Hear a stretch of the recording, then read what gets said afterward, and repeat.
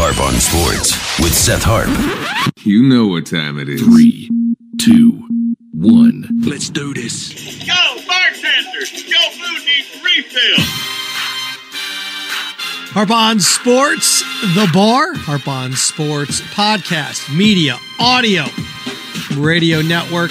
Follow, like, subscribe, share at Harp on Sports, Twitter at Harp on Sports, Instagram, of course, Harp on Sports Facebook page, Harp on Sports, the YouTube channel. Here's what we have in store for you today. A little college football freedom, baseball's bump, and the NFL's no mas. Okay, where to begin? College football coming out and allowing a one-time transfer, no matter what, no matter when, you can transfer and play immediately. I don't see a downside. I don't. Love it. Love it. And I've seen throughout the course of the day, it's funny how you have a group of people, if they aren't punishing or controlling young people, then they feel like they're not doing their job. They've got to learn lessons. It's life. They're going to learn a lot of them. Whether it's 53% of marriages ending in divorce, whether it's getting themselves into debt, whether it's not taking care of their health, plenty of life lessons for everyone out there. Punishing a 19-year-old because of the college that they choose to go to and then don't like it, not really a harsh life lesson that you want to have to teach somebody. I always think it's interesting when I hear people say, well, you just go somewhere and quit. What type of life lesson is that? They're not happy with the school that they went to, so they go to another one. Well, they've got to sit out a year. This fascination with punishing young people is just fascinating to me. Well, they got to learn lessons. They're going to learn plenty of them. They're going to lose loved ones. People are going to get sick.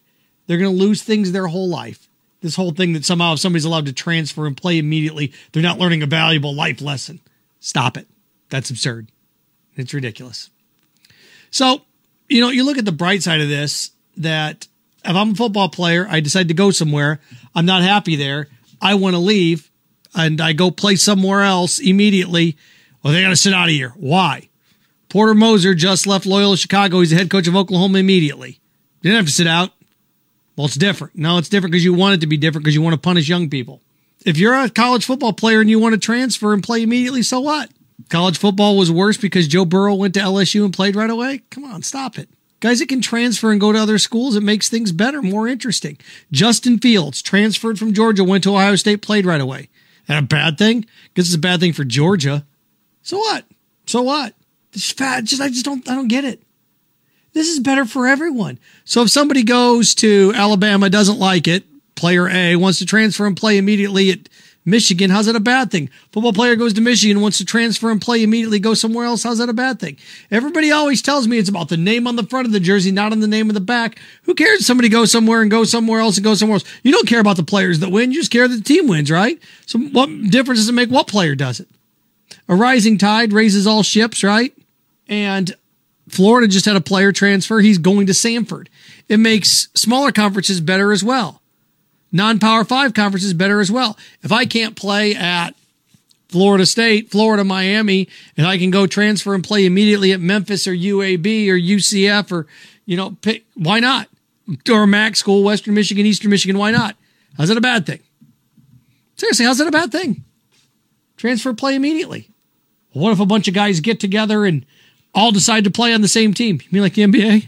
Well, yeah, the NBA's bad too. You mean like the Buccaneers with Rob Gronkowski? You mean, I think it's funny that nobody had a problem with Gronk and Brady and everybody, Antonio Brown, all these guys going to Tampa to play with Tom Brady and win a Super Bowl, but a bunch of guys want to get together in the NBA and play on the same team. A bunch of guys want to get together in college and play on the same team, and it's awful? Stop it. Come on. It's absurd. Free. Don't be dumb. They can transfer and go somewhere else. It's good. Now, I hope college football takes a couple more steps. I hope college football takes a couple more steps here. What are those steps? Well, what's going to happen with this is guys aren't going to be happy and they're going to transfer and play somewhere else, which is a good thing. The next step in this is lowering the scholarships from 85 to 75 per school. If you go from 85 to 75 per school, what that does is, first of all, 85 football scholarships is ridiculous. Ridiculous. How's nobody brought this up? 85 scholarships? That's ridiculous. The fact that you can have 2 guys at each position. So 44 guys on the field, right? 11 on offense, 11 on defense, 22 times 2 is 44. So 2 guys at each position. And even if you do the kickers, that's 2 more, that's 48. And you're still 37 scholarships behind and not all those guys can dress. It's absurd. It's absurd that there's that many scholarships. Knock 10 scholarships out of each school. Every school cries poverty, how they have no money. I just found a solution. You say education is very valuable. Education is just as good as money. All right, fine. I eliminate 10 scholarships from your football program. That's $20,000 a year per scholarship. That's $200,000 a year. Take that money and pay the players. There we go. Problem solved. Problem solved. Or take those 10 scholarships and trot them over to baseball, who you hose with partial scholarships. Take those 10 football scholarships, give them to baseball, and give them to softball. Round everybody out. Ridiculous. So I like that you can transfer and play immediately. The next thing is knock down the number of scholarships in football from 85 to 75. 10 fewer scholarships per team. They go to baseball and softball. Go somewhere else. Go somewhere else. Maybe we can bring back college wrestling. Oh, I know. Now, is 75 enough? No, but it's a start. I'd like to go down to 65. You do not need 85 scholarships in football. You don't. So that's that phase. And then another phase with the draft coming up. This is a big step for college football. Here's the next step. If you enter the draft and you want to return, you can do it. Just like the NBA. But I've got another one. If you enter the draft and don't get drafted, you get to come back to school. But there's a catch. There's a catch. Let's say I am Seth Harp, defensive back, Texas A&M. And I decide that I am going to enter the NFL draft. And I don't get drafted. Uh-oh. Well, that serves you right. I'm not in the business of punishing 21-year-olds. I'm not. The failure not to get drafted is embarrassing enough as it is. Don't need to embarrass them anymore. What would I do after that? I would add another layer. You can come back to school, but here's the thing. You have to come back to a non-Power 5. You have to drop down a level. So, if I'm at Texas A&M, I enter the draft, I'm not drafted as a defensive back, okay, I can come back to school then. However, I've got to go to Conference USA. I have to go to the Sun Belt. I have to go to the MAC. If I'm a Big Ten football player at Ohio State, I enter the draft, I don't get drafted. Guess what? I can come back, but I got to come back to Akron. I have to come back to Kent State. Yeah. Think about what that does. That takes, 20 or 30 guys that thought they were good enough. They got a draft grade, weren't good enough, don't get drafted for whatever reason. Those players can immediately come back, join a non-Power 5. Think about how, okay, you started at defensive back for Texas A&M. You enter the draft, you don't get drafted. Okay, now you can come back to college. You can go play right away for Memphis. You can go play right away for Cincinnati. You can go play right away for, that's awesome. Think about what that would do to the smaller, you talk about rising up a smaller level. With the draft coming up, there's going to be 40, 50, 60, 80 guys that don't get drafted. If you're a major conference football player and you enter the draft and don't get drafted, you can come back. But you got to come back at a non-Power 5. Well, what if you're from a MAC school or a Sun Belt and you enter and you don't get drafted? Then it's down to the next level. The FCS. Next level. You can go play at Furman. You can go play at Florida A&M. At HBCU. That'd be great. So, again, just the next level in this. Just in the next level of this. A couple things with baseball. Is the Atlantic League that's exploring the minor leagues, exploring moving the mound back. So instead of 60 feet, 6 inches, 61 feet, 6 inches. And they've done studies on this. It doesn't affect players' arms. They're not trying to overcompensate. What does it do? It slows pitches down a couple miles an hour. Moves you back a foot. And they're experimenting with all sorts of things like, okay, once the starting pitcher comes out, the DH disappears, which I'm not a fan of. I know old school guys love pinch hitters. It's ultimate strategy. Yes, that's what I want to see. I don't want to see David Ortiz or Edgar Martinez or, studs hitting at the plate. I want to sit here and watch the fifth best utility infielder come out there and swing 3 times against the guy that's, been resting all night and throws 97 miles an hour. It's going to be a lot of fun. Oh, it's awesome. Yeah, for the one time out of 20, it works. Sports are about the best against the best. So I'm not too sure about that. Moving the mound back a foot? Okay. We'll see how it works. Because baseball's caught. Tons of strikeouts slow down the game. Why? Because you're swinging and missing, swinging and missing, swinging and missing. Baseball also wants more runs, but that adds time to the game as well. People say there's too many baseball games today. Well, there's as many baseball games now as there were 50 years ago, 60 years ago. Because it's been 60 years, right? Maris 61, 162 game season, right? So, we've had 162 games for 60 years now. So what do? Well, a couple ideas. You want to speed up the game and encourage people to put the ball in play. I don't mind moving the mound back a foot. And they're doing this at the minor league level. At least baseball is doing this now. NFL does stuff like this all the time. Overtime rule. Oh, we don't like it. We're going to change it. Pass interference rule. Oh, we don't like it. Okay, we're going to change it. Okay, you can target, but you're ejected. Okay, no, you're not. The penalty's still 6, but the penalty doesn't stay. Football changes stuff all the time. Baseball's like, if we change this, we can't go back. Of course you can. We change things all the time. Speed limits go up, they go down. We change stuff all the time. This is a tax bracket. Now this is a tax bracket. We do this all the time in all sorts of walks of life. So what I would like to see, baseball moving the mound back, this is something else I'd like to see. If there's a called third strike, the next hitter starts 0-1 in the count. If you take a called third strike, the next hitter up's 0-1. I'll speed it up. It's going to lead to more strikeouts, Seth. Maybe. Let's see. Or maybe it gets the guy at the plate swinging the bat, put more balls in play. Strikeouts are up like 30% from 15 years ago. Well, the guys aren't learning the art. No, they're not. The guys are throwing 98 miles an hour now, and they're getting gas because they're guessing too much. So, again, baseball, if you want to move the mound back a foot, that's from 60 foot, 6 inches to 61 feet, 6 inches. That's great. Move it back a foot. Minor leagues, check. That's what the minor leagues are for. Test all this stuff out. We adjust it in other sports, right? The crease in hockey's changed. We move things around. It's fine. Now, baseball replay's ridiculous, and that's another thing. I just don't know why umpires have to go over there and wait and go down. Just have a guy in the press box sitting up there going, okay, yeah, he's out. They don't know what this pageantry's for. So, again, if you want to tweak some things here and there, that's fine. We need more runs. Okay. I had a great idea where you play doubleheaders every other weekend. You expand the rosters. And you play doubleheaders every other weekend. You can shave. By doing that over the course of 6 months, you shave 2 weeks off the schedule. What if you get a rain out? Oh, here's the fun part. You always play it in a stadium that doesn't rain.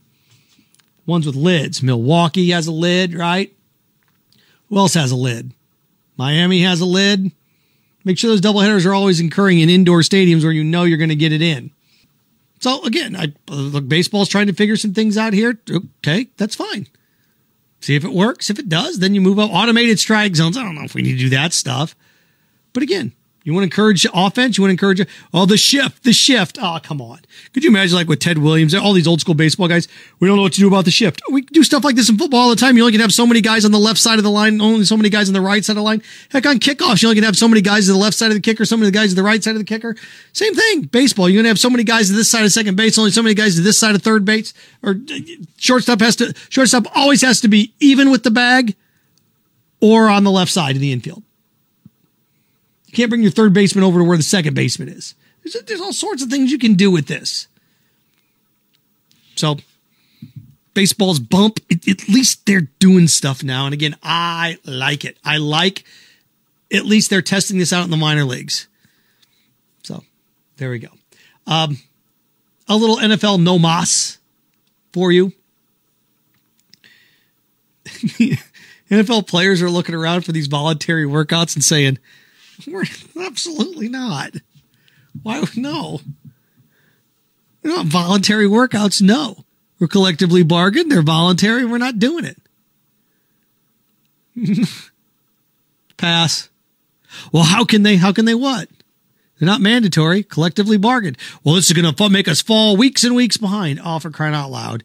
When the first 4 picks in the draft are going to be quarterbacks and the draft is 3 weeks away, 2 weeks away, whatever it is.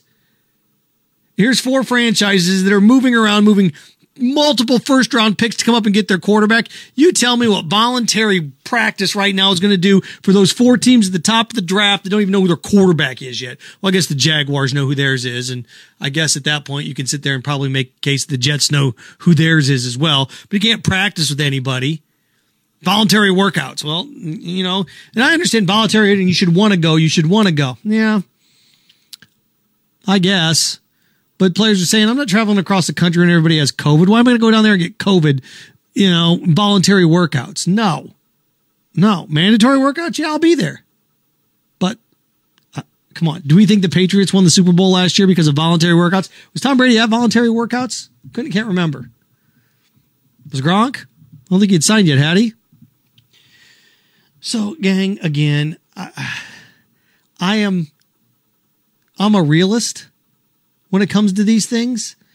And with the NFL and these players saying, hey, look, we're not coming. They're voluntary. We're not coming. Great. Don't go. Voluntary workouts don't make or break guys. They don't. The ones that matter when the rookies come back and you have rookie camp and the rookies after the draft, the rookies come in the next week and then you have OTAs and then you can go through all of these things. Okay, fine. We're getting there. And I know voluntary workouts used to be this thing where we're going to bring guys in, everybody going to get to know each other. And everybody knows the sacrifice that needs to be made. Well, you've got players now that are retiring earlier. They're not playing nearly as long because they know the risk and the injury. And they're sitting there going, wait a second. What? You tell me if I'm a veteran in this league for 5 or 10 years, why am I going to go bang a bunch of helmets with a bunch of guys in April? Well, it's for the betterment of the team. We don't have any rookies there yet. You got to teach the young guys. What do you mean young guys? Young guys aren't there yet. Pass. If the owners wanted them there and they should have made voluntary workouts, mandatory workouts. Right? I don't, this is one of these things. Of course, players aren't going to show up, especially right now with the coronavirus. Why would I? I wouldn't show up. Voluntary in April? What did Tom Brady need to go to voluntary workouts for? We need to set a good example. Okay. Sure. Good for them. And again, back on the NFL back end here, draft coming up, tied in with the college thing. I would love to see college football and the NFL get together and create a rule in which if you enter the draft and you don't get drafted, you can come back to college, but you have to go down a level. If you're an Alabama offensive guard, you enter the draft, you don't get drafted, you leave early. You enter the draft, you don't get drafted, like that's going to happen. You can come back to college, but you can't play at Alabama. Now you have to go down a level. So you can go to Conference USA, the MAC, the Sun Belt, down a level. If you play in the MAC, you enter the draft, you don't get drafted, you can come back. As long as you have eligibility, down the next level. It's great. You make the sport so much better. So much better. All right, Harp on Sports, The Bar, Harp on Sports, audio, podcast, radio network. Follow, share, like, subscribe at Harp on Sports, Twitter, at Harp on Sports, Instagram, harponsports.com, Harp on Sports, the Facebook page in The Bar. Follow, share, like, subscribe, all that action. As always, we appreciate the time and look forward to chatting with you soon. Stay strong, stay clean, stay focused. Frankenstein, have fun with your friends.